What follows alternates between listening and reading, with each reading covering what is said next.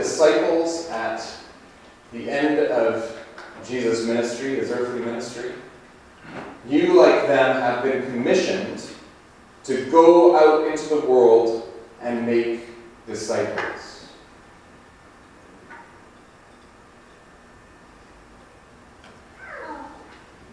What is your experience of God leading you into that? I'd like you to think about that this morning. I'm going to tell you perhaps somewhat of a meandering side story of my own walk with God. It's not the full story, but perhaps how God has been at work a little bit in my life, and how this may relate to this mission of going out into the world and making disciples. When I was young, my sisters, two older sisters, and they were involved in a regional youth ministry in the United Church, and they loved it. And so I got to see them. I wasn't yet old enough to go. I got to see them have a great time. And they had a great youth group. The church in that time had invested in them. They had spent money on a regional youth program and pulling youth together from different churches.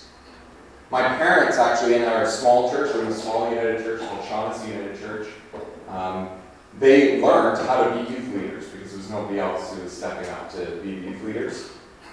And they took on the challenge of being dedicated to that ministry, often putting in 10 or 15 or sometimes 20 hours a week connecting the youth as volunteers.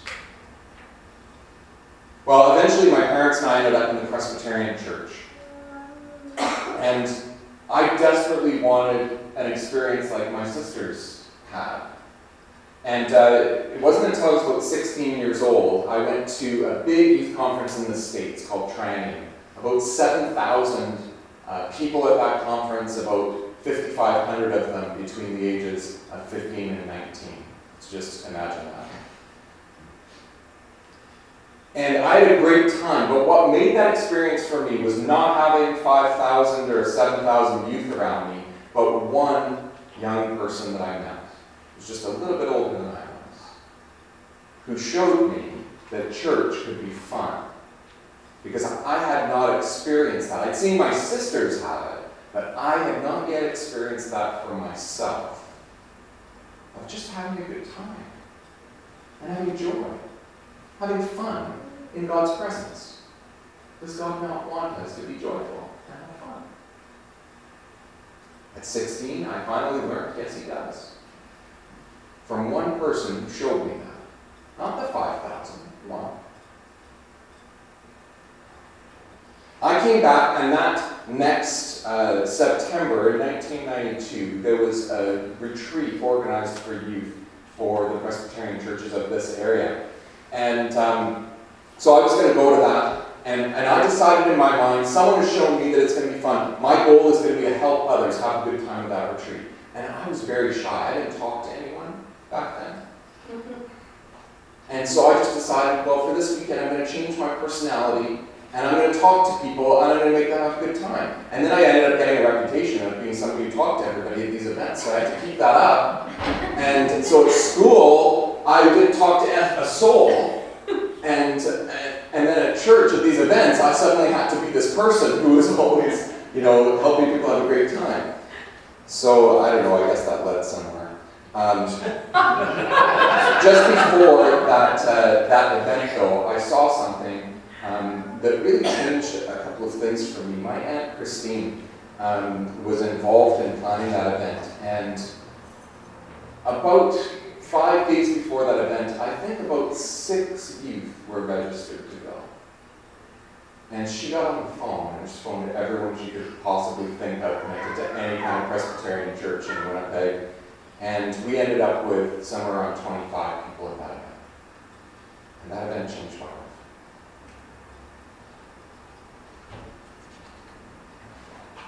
Now, I ended up kind of taking a leaf out of my aunt's book, and I learned that in order for youth ministry to work, and I was doing this at age 17 and 18, in order for it to work, you have to do everything in your power to get youth to show up. because they're not just going to show up. So there were mailings that went out. There were follow-up emails. We even used email back then. There were follow-up phone calls. A lot of phone calls. I made so many phone calls to these youth. In some cases, it was going over to people's houses and speaking with parents. I went at age 17 and 18 and talked to parents to try to convince them that it's okay to send your kids to the cinema. Often it was trying with one youth 2, 3, 10 times, or for years before they actually showed up at something.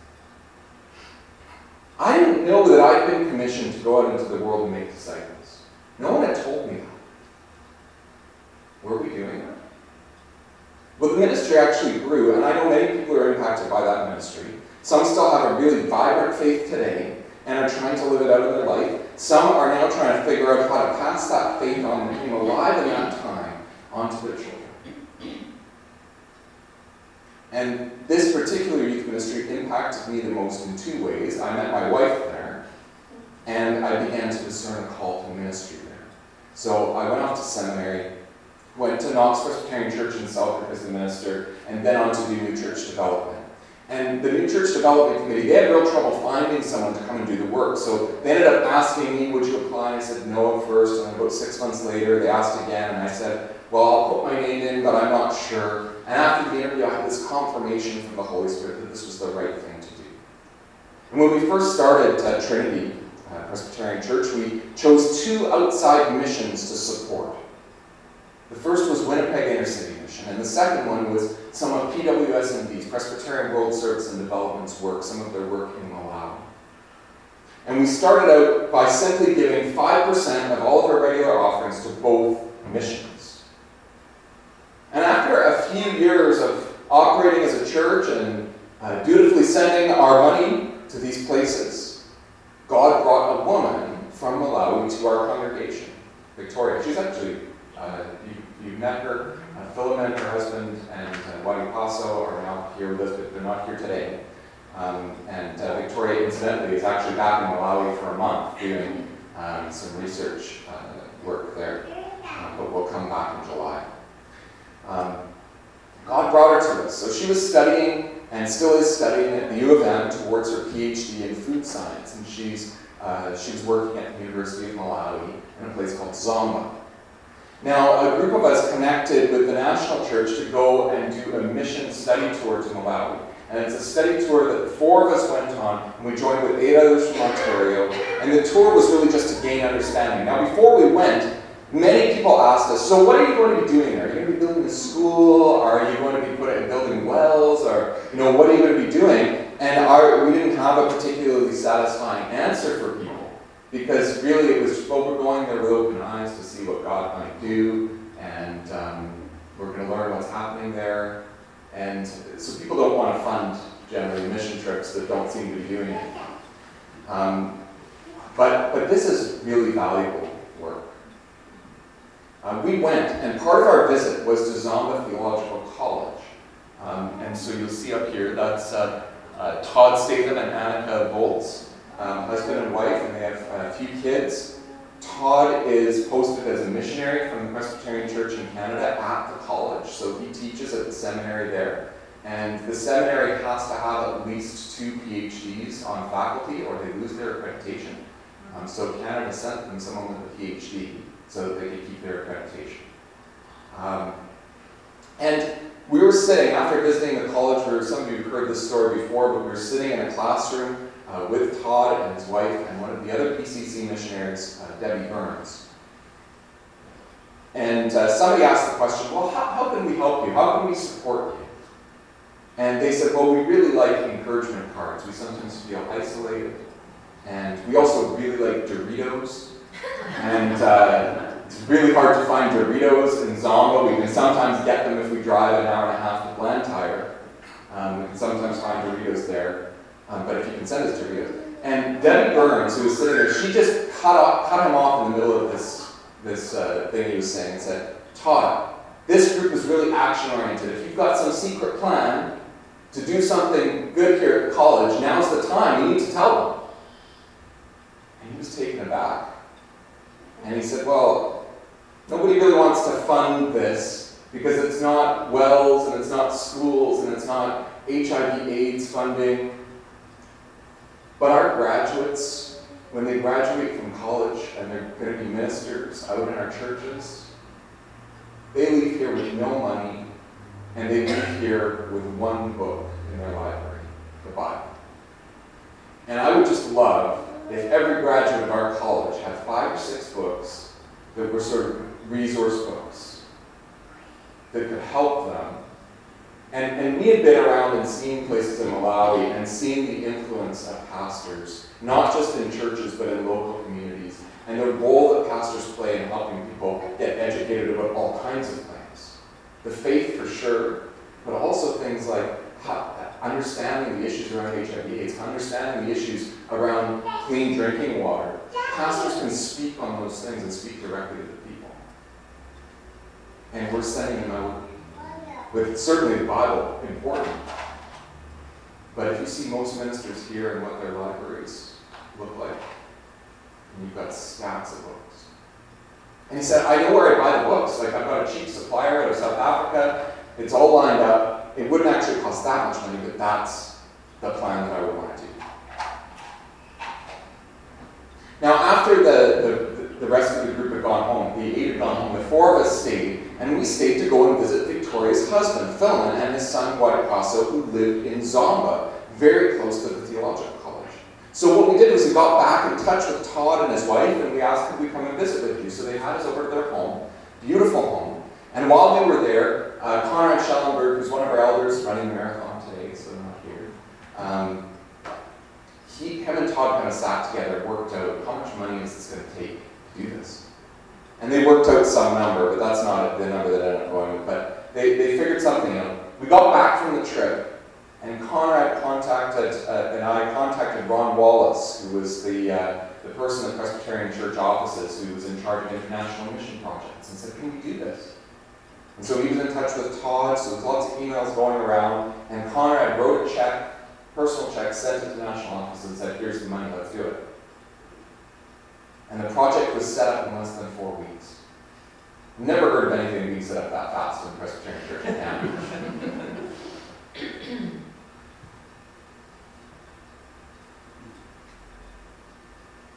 A few weeks ago, I was at our General Assembly, and just as I was leaving, I had my bags and I was just walking out, I got stopped by this woman. She said, are you Matthew Brown? I said, yeah. She said, I'm Glynis Williams. And Glynis Williams is the person who took over from Ron Wallace. So she did all the administration. Ron basically set it up in 4 weeks, and the reason it got set up that fast was because he was retiring 2 weeks after that. So he retired and said, here you go, Glynis, and manage this. So she's been managing it, and she told me, oh, you know, your little project. Next month, we're probably going to pass $40,000.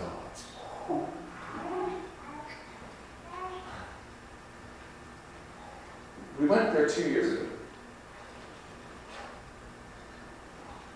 Now she told me when it gets to 50, and they expect maybe by the end of the year it'll get to $50,000. When it gets to 50, it becomes an endowment. It doesn't need to be a project anymore. No one needs to give any more money to it. Every student that graduates from that college for the next however many years will get between 5 and 7 books every single year when they graduate. These ministers in Malawi are sent to equip the saints for ministry. They're sent with the Great Commission. And we are equipping them to share the gospel in their context, to be better prepared to do so. Now imagine just one of those pastors reading one book, and that book makes a difference to who they reach out to in Christ's name. See, God makes all of this stuff work. We just get to be a part of it. God asks us to participate in it. And in a lot of ways, I've only been peripherally involved in this at all. But think about this for a moment. Yes, God can do what God wants to do, but would these pastors have their books without Todd Statham being appointed there as a missionary? Without Deb Burns in the middle of him talking about Doritos saying, no, Todd, do you have some secret plan here?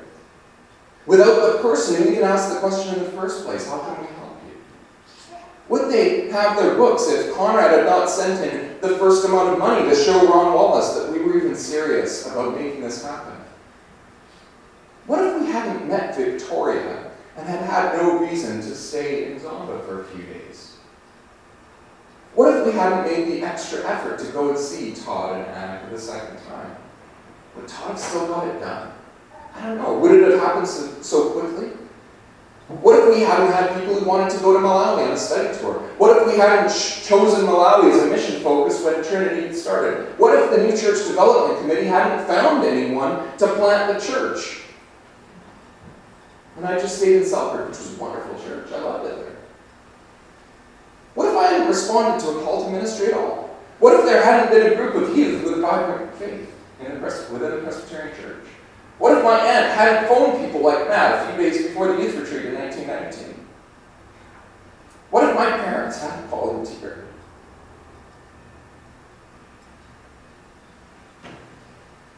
And what if the United Church hadn't chosen to invest in youth ministry in the time that they did?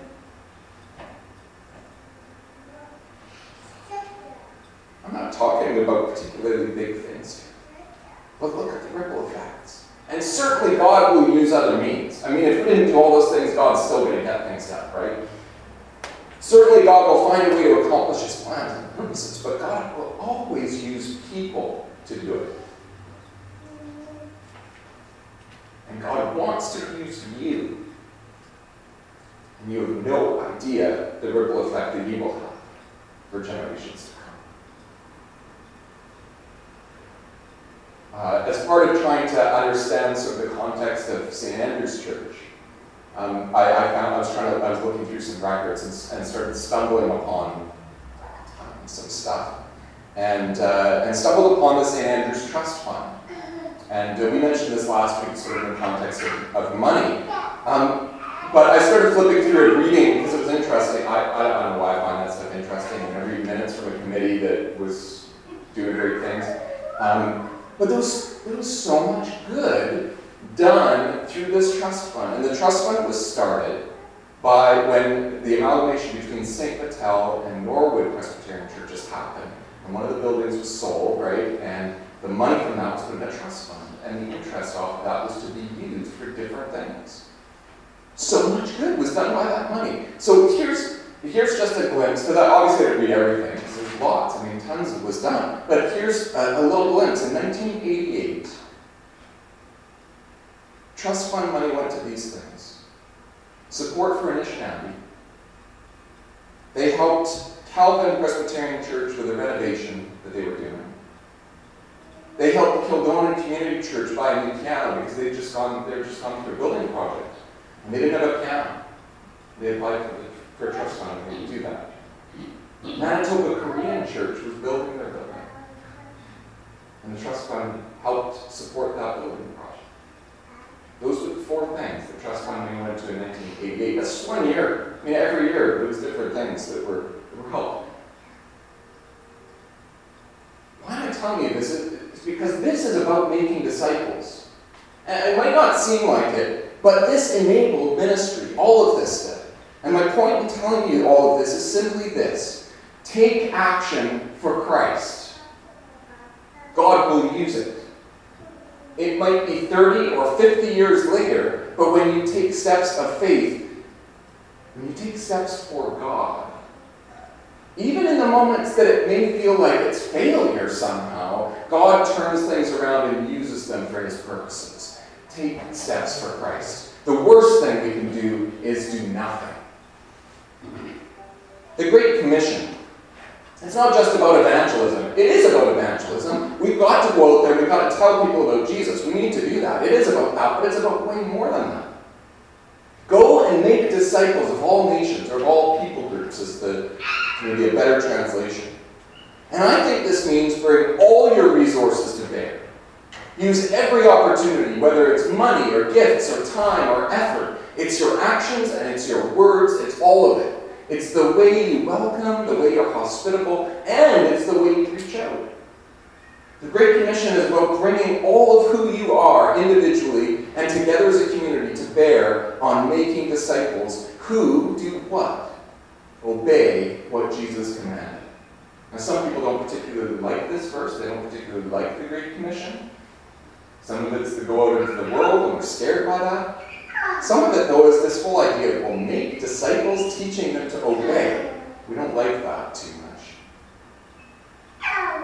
But what are we actually asking people to do? We're asking them to obey what Jesus commanded. And what did Jesus command? It's things like this. Love your neighbor. Love your enemy. Turn the other cheek. Forgive one another. Lay down your life for others. I mean, those are the things we're asking people to obey. I think we'd be doing great if everyone was obeying those things.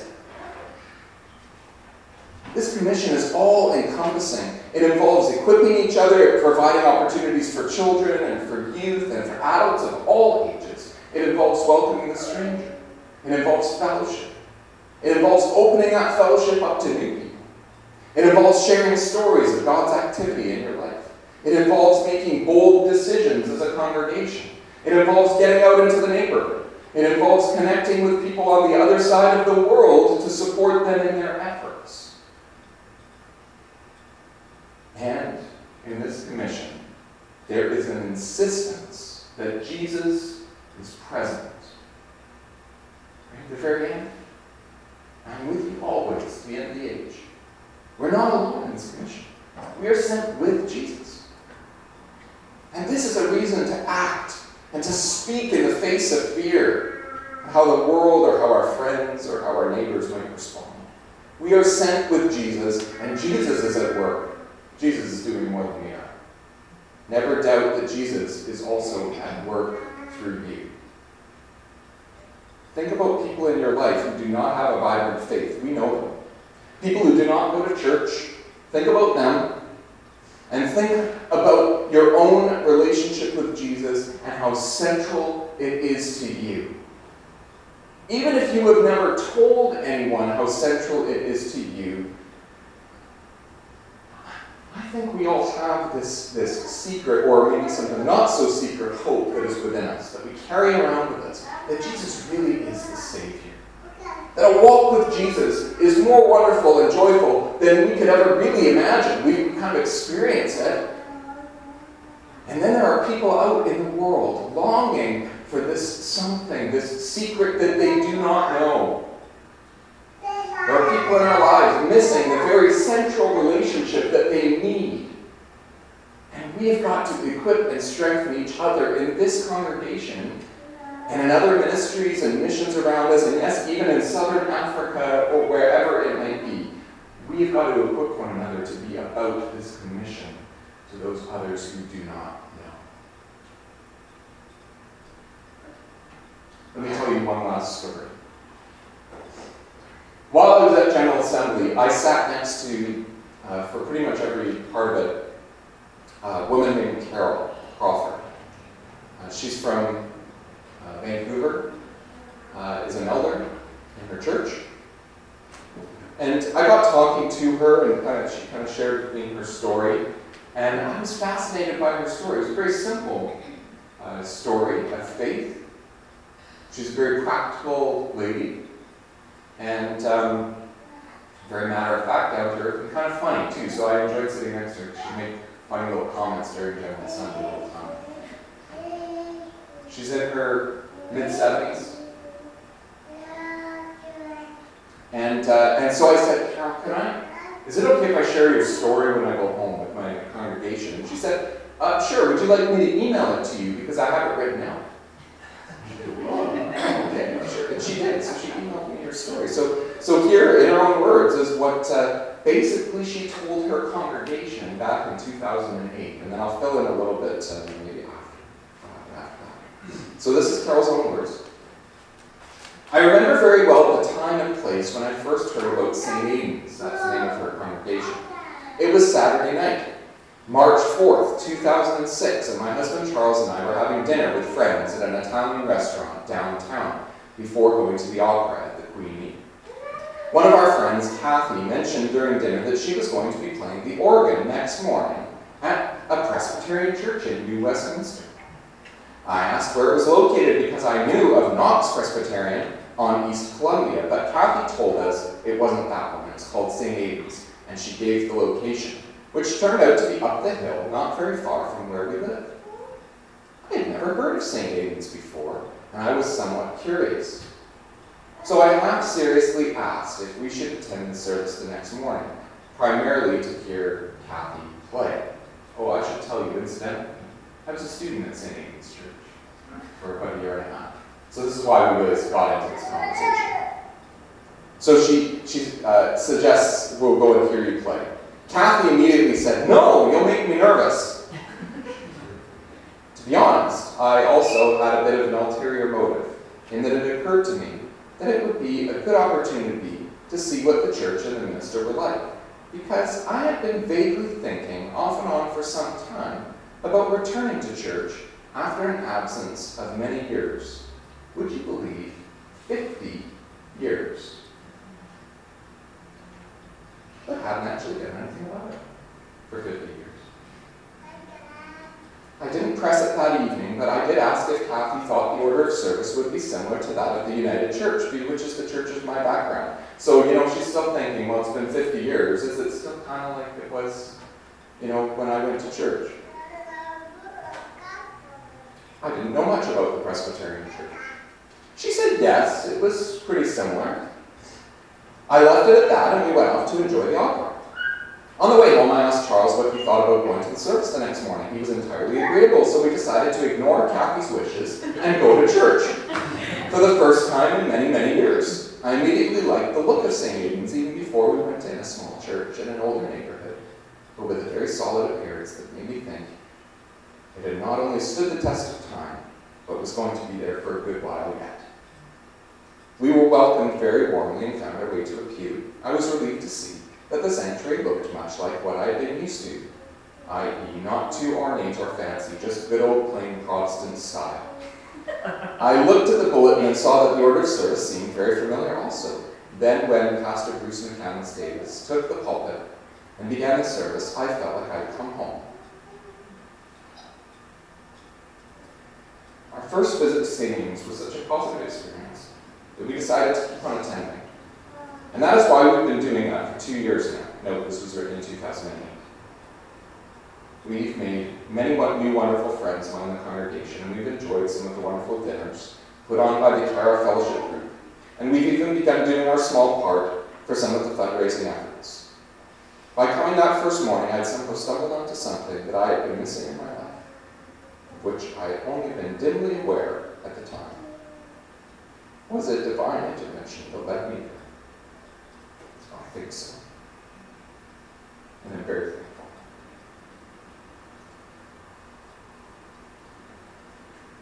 Beautiful words from this woman. Now, what I'm struck by is she started going there. She's now in her mid-70s. She's away for 50 years, and she was an elder sitting next to me at General Assembly. Did she come to church and think, well, I just want to, I want to get involved, and I want to become an elder, and I want to serve, and I want to go there with the Great Commission and do all that? No, she didn't think any of that, did she? But God was working within her all those 50 years while she was away. And now she's serving. It was not too late for her. Don't think that your friends or your family members, they don't go to church and they used to go when they were a kid, but that was 40 years ago, or that was 5 years ago. 50 years this woman was away. And don't think that God cannot use your poor attempts at evangelism. God uses an organist who says, please don't come to church, to bring someone to church. You can probably do better than that. We all have been given this commission. And it's not that we are capable. It's that Christ is capable. And he uses the meager efforts that we